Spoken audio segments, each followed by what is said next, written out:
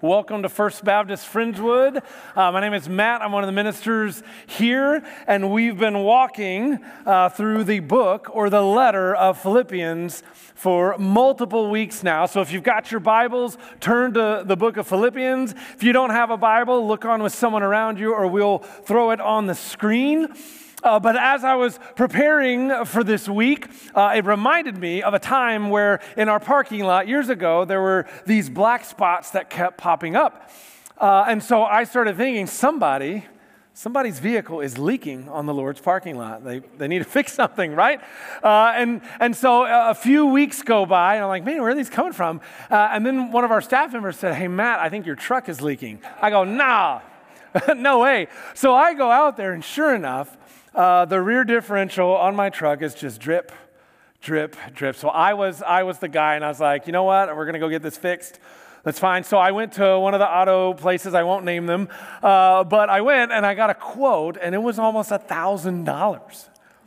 Yeah, that's what I thought. I was like, well, maybe it's going to leak a little longer. I don't know.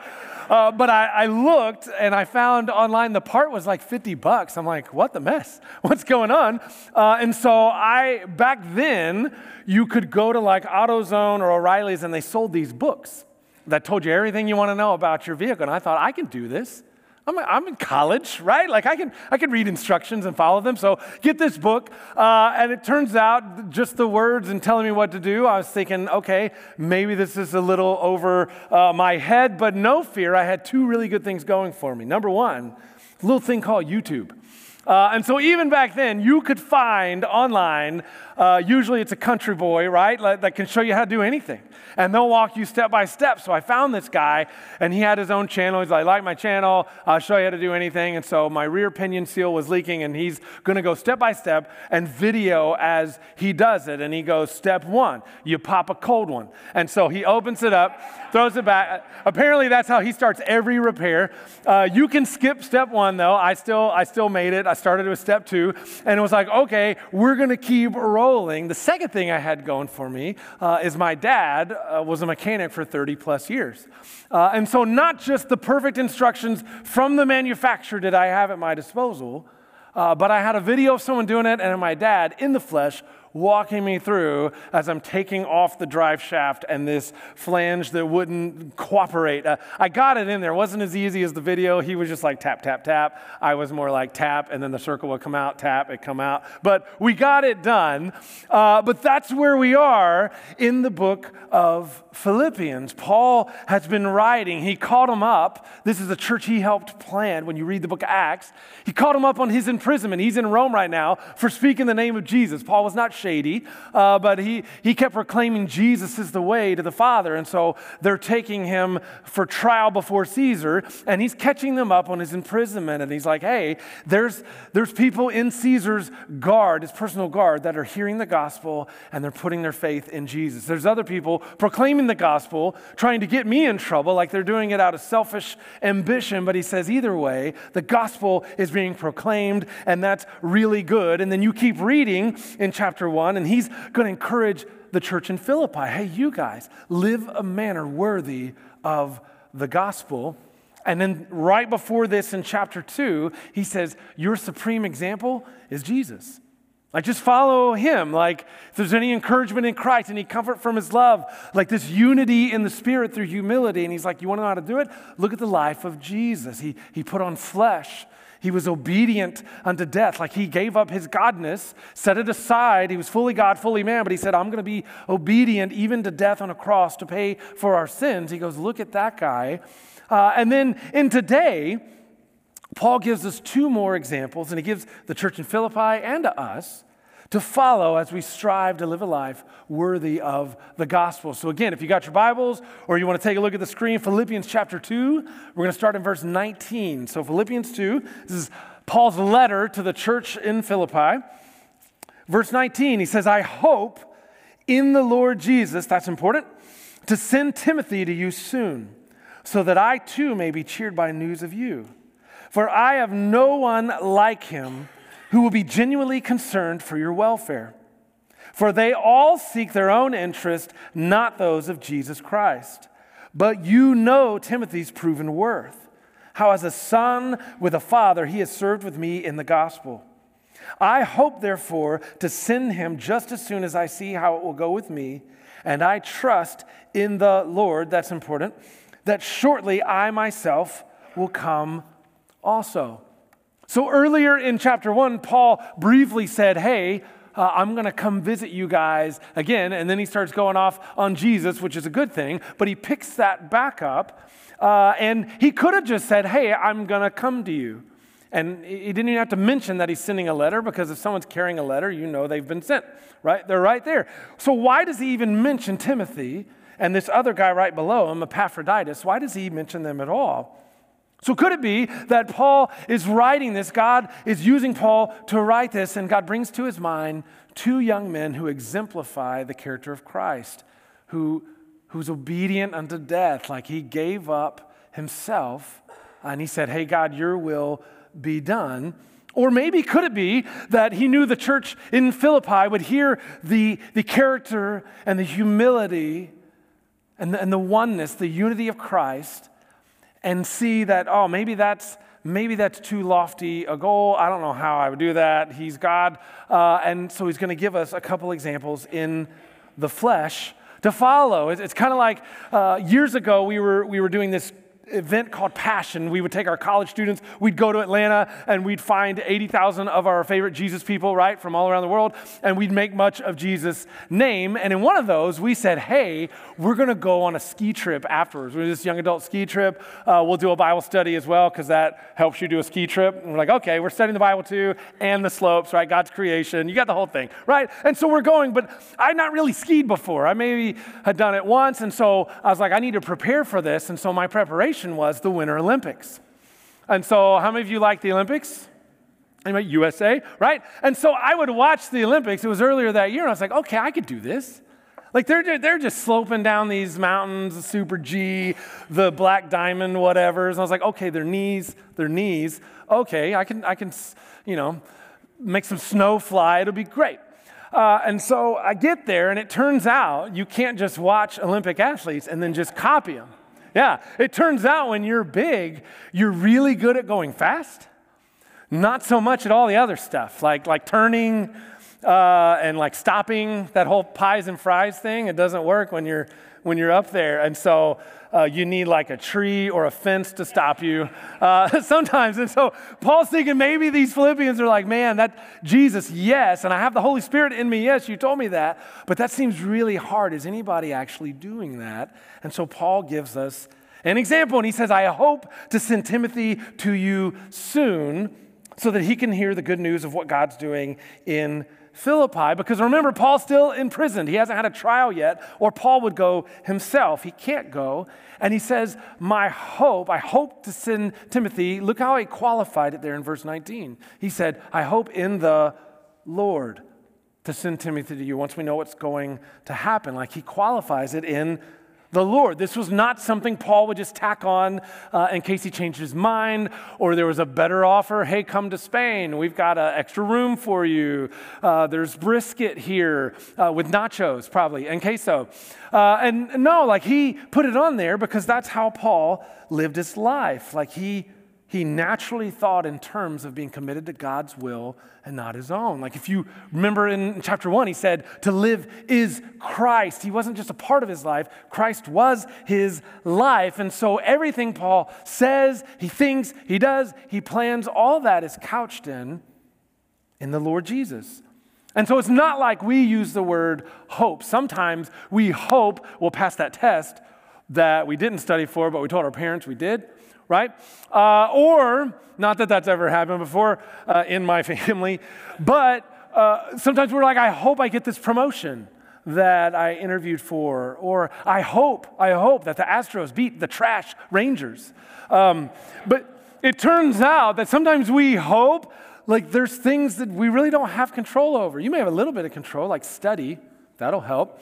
But on the other things, you don't control what a company decides. And even if you wear your lucky jersey every day and don't wash it on game days, it turns out the Astros can still lose. And Michael had his unbuttoned because that was the lucky way to do it, and it didn't turn out the way it was supposed to.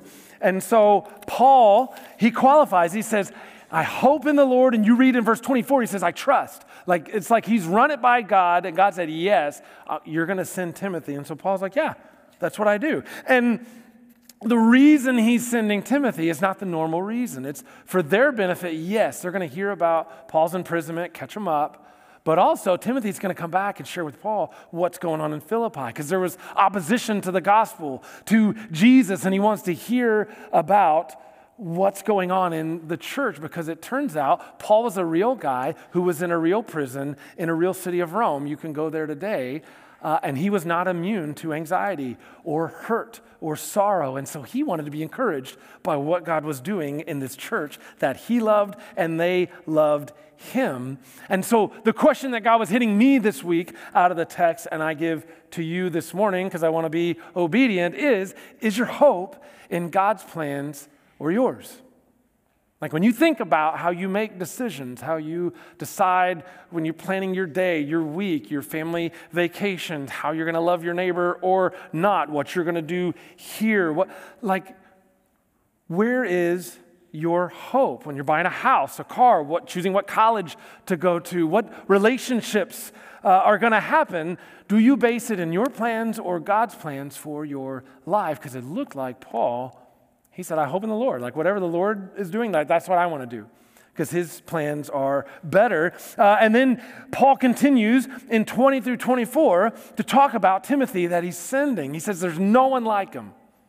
He says, if I can't go, I'm going to send my very best. I'm going to send you Timothy. There's no one, literally it means like-souled or like-mind to you. And he says, here's why, is because he's genuinely going to be concerned with the welfare of the church and of you guys. Not like some that he talked about in chapter 1 that would preach or they would do things for their own advantage, selfish ambition. He says, no, Timothy's not like that. He's going to love you like I love you. And he has proven character, which means he didn't just go to a summer camp and go, yay, God, and then nothing. No, Timothy has been in Christ, in his faith for time. It's been years. He was a young man. He was probably 16 or so when Paul comes across him in the faith. And so he's grown up. There's proven character. You can trust this guy. And Paul wants to send him. He hopes to send him once he knows how his trial goes. Notice Paul, it never looks like Paul has to encourage, coerce, pay Timothy to go do this.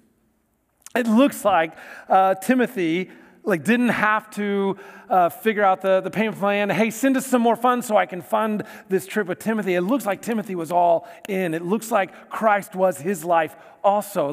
If I'm supposed to stay in Rome and help Paul with ministry to his neighbors, to the people handcuffed to him, haha, joke's on you. You get the gospel every day because you're handcuffed to me. I'll do that. And if God needs me to go to Philippi, I'm in. He was all in. And it looked like Timothy had a blank check kind of faith. And so I brought one of these. I tested it out on a student. They hesitated, and they're like, oh, yeah, I knew what that was. This is, if you don't know, this is called a check. Right? It's actually paper fake money, but you can sign it, and people will take this and give you commodities in exchange, right? I saw somebody at HEB using one of these. I saw the people behind her, and I was like, oh, but they're going. But this, you could take it, and you would write on it the amount, and then you'd sign it. They'd go to the bank. They could put it in there, and it counted for money. And back in the day, if someone trusted you very much, or you trusted somebody, or maybe a business or an organization trusted you and your idea and your plan, they would sign it, they would put your name, but they would leave everything else blank. They would leave the amount blank. And they'd be like, you've got a blank check, make it happen. Now, that's a dangerous thing to give to your student, maybe, or a contractor, right? You don't just do that unless you trust them. And this is the kind of faith Timothy had. He came to Christ, he signed it, and he said, all right, God, my life, my stuff, my talents, my family, my wants, my desires, my dreams, he put it on the table and said, here you go, God. The answer is yes. What's the question? right? Like he gave it all. And the question is, do we do that? Like, do we have a blank check kind of faith where no matter what God asked, even if it sounds crazy, like sometimes he asks crazy things just to see, because it turns out everything belongs to him anyway, by the way. But yeah, like, do you and I have a faith like that where you trust that his kingdom is better than yours or mine? By the way, his never ends, ours will. Even if you're great, you're in like a history book, and somebody's kid's going to study it. If Christ doesn't come back soon, we'll study it years later, but our kingdom will fail. Like, do you believe he's better? Do you believe that God knows what's best for his glory and ultimately your joy in a way that's better than you? Because if God knows everything and he loves you perfectly, you can trust his plan. He's out for his glory and your good. And so Paul shifts his attention to another brother. He's like, hey, here's Timothy. But then he's like, well, if you don't like Timothy, here's another example of selflessness. Take a look. In verse 25, here we go. I have thought it necessary to send to you Epaphroditus, my brother and fellow worker, fellow soldier, and your messenger and minister to my need. For he has been longing for all of you and has been distressed because you heard he was ill. Indeed, he was ill, near to death, but God, there's that thing again, but God had mercy on him. And not only on him, but on me also, lest I should have sorrow upon sorrow.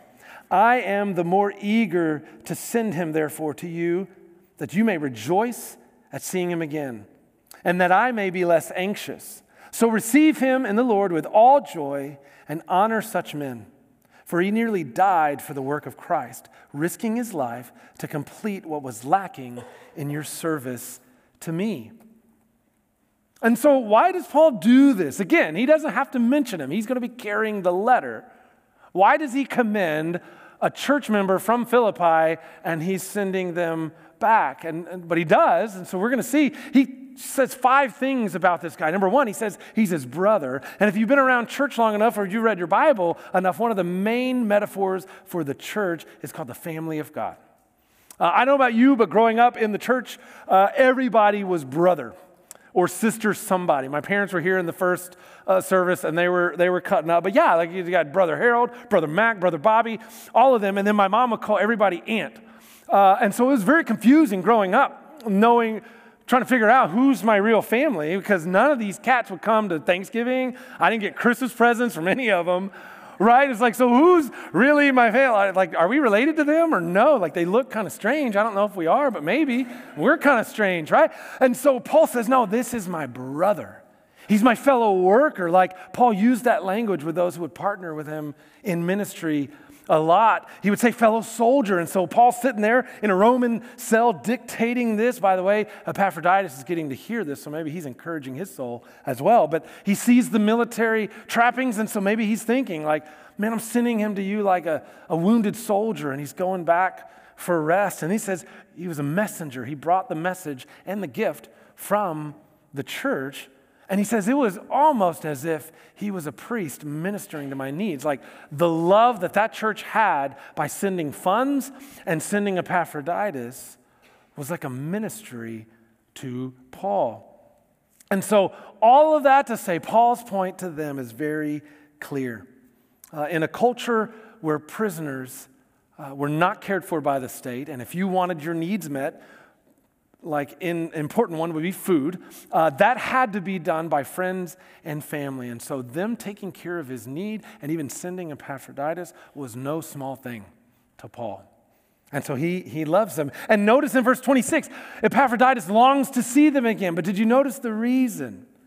Like they were on his way, and this was a large sum of money, so Epaphroditus was probably not traveling alone. And so he looks like he got sick on the way to Rome.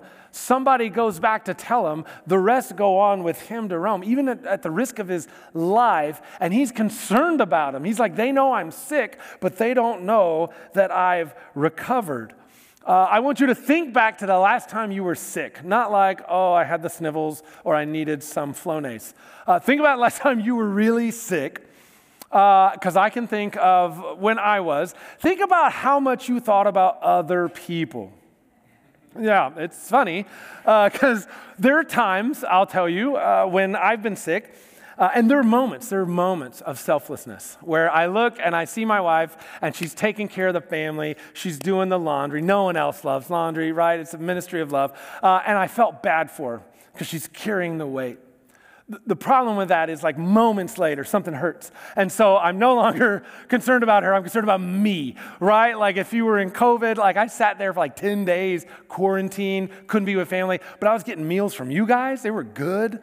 Someone brought us Parmesan chicken. She was in the first service. I said, thank you, Lord. Blessing. But yeah, we're consumed with us. And this guy, even in sickness, near death. I was not near death. I won't bring all that up. But he was near death, and he's thinking about his church, his family.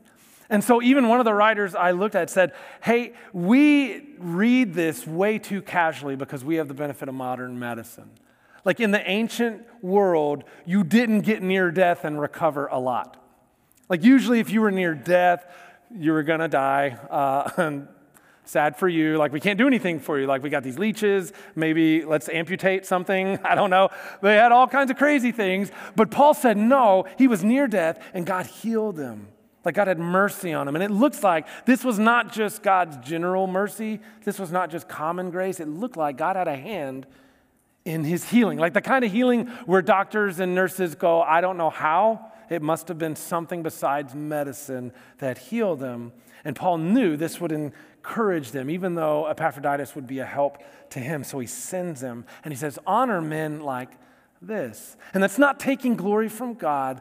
He's saying, hey, men and women who risk their life for the gospel, you honor them. Because that's the thing they're doing. They're being obedient to God. They're risking their life for the kingdom that will never end.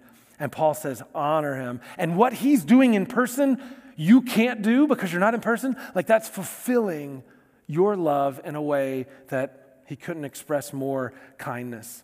And so we get two examples from Paul in this letter that he didn't have to tell us about. He didn't have to tell them about. But they're examples with the same purpose. He's trying to encourage their faith. He's trying to encourage their striving for humility and unity and the holiness that marks us or should mark us as followers of Jesus. And so this is what we do. We read God's word every week and we look at, okay, what does this say? What does it mean? And then we look at, okay, how do we apply it? Because if you guys and me, like looking at this, God was preaching to me this week as I was reading, if we don't apply it, if this doesn't bear weight on our marriage, on our language, how we treat our neighbor, how we treat that family member, that person we come in contact with, our kids, like then what are we doing? And so just three simple takeaways from today. First is, who makes you thirsty for more Jesus?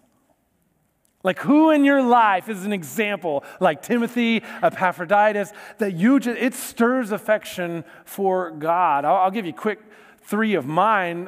Me and Pastor David were at Chick-fil-A earlier this week, and we were talking probably what everybody in Chick-fil-A was talking about, the end of Philippians chapter 3, trying to figure out who these guys were, whose God was their stomach. It's rousing, I'm sure. But he just flips on his phone. He goes to his Logos app, and he starts looking at these commentators on what they think this is. And I'm like, you have Logos on your phone? And so I thought to myself, I need better tools. Like I should strive for like quicker access to things that we have. Number two is Dylan. You see him most weeks. He's up here leading. We've been friends in ministry for many years, and sometimes he'll do songs I don't like. Go figure, right? Because we're different. And they'll have to grow on me, and he'll challenge me, and we'll challenge each other. And he'll be like, bro, no, this is a good song. I go, bro, the melody's terrible. Like it's hard. And then he's like, no, look at the text. And then I'm like, you're right. That's good stuff. That's not creative writing. That's just scripture put to music, and God reshapes my heart. I'm like, no, I dig this song. Like, so when I'm in worship, he makes me thirsty to make much of Jesus' name like we do. And finally, I got a friend named Philip. He's with a group called No Place Left. And their goal is like there won't be any place left that hasn't heard the gospel, similar to you guys with hearing the word. And he's sharing the gospel all the time. Like on some levels, it makes you uncomfortable. But then there's spots where, like, we were at Cane's. Again, I have a fried chicken ministry that God has called me to. Hey, the gospel works everywhere. And so we're there, and we're just ordering Cane's right there at Dixie Farm. And the ladies, they're taking his order. And he's like, hey, if God could do anything in your life, what would you need him to do? And then he just shares the gospel with her. And I'm like, I should do that more. And guess what? I do that next week. I have more gospel conversations. I have more Jesus conversations because I'm around. It makes me thirsty to share the good news that you can have peace with God more. Who makes you thirsty for Jesus? If you don't have anybody in your life, you need some different friends. Like, you shouldn't be the most Jesus person in your circle. You need people to sharpen you as iron sharpens iron, so one man sharpens another. 2, do you have a blank check kind of faith? Like, have you given God everything? Or were you just like, God, I'll give you 5%, man, I'll give you 10%. I'm in church, right? And you can have 10% of my life. The 90% I'm going to keep to myself. I'm going to do my own thing. I got my own plans, my own vacation, my own retirement, my own extra things. Or have you written it and said, hey, God, whatever you want to use for your kingdom, I'm in. Because he owns everything. Again, he owns everything anyway. Your job, your spouse, your kids, your truck, it could start leaking. Trust me, it could do it. But do you have that kind of faith where you trust that God knows what's best and wants to use you as a blessing, a conduit of blessing to the nations, like he said way back in Genesis? That's what we're supposed to be.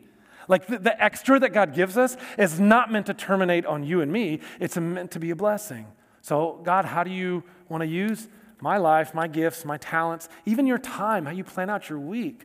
Do you look at God, what do you want to do with my time? And finally, some of you, I would ask, like, do you have faith at all in the Jesus that Paul's been talking about?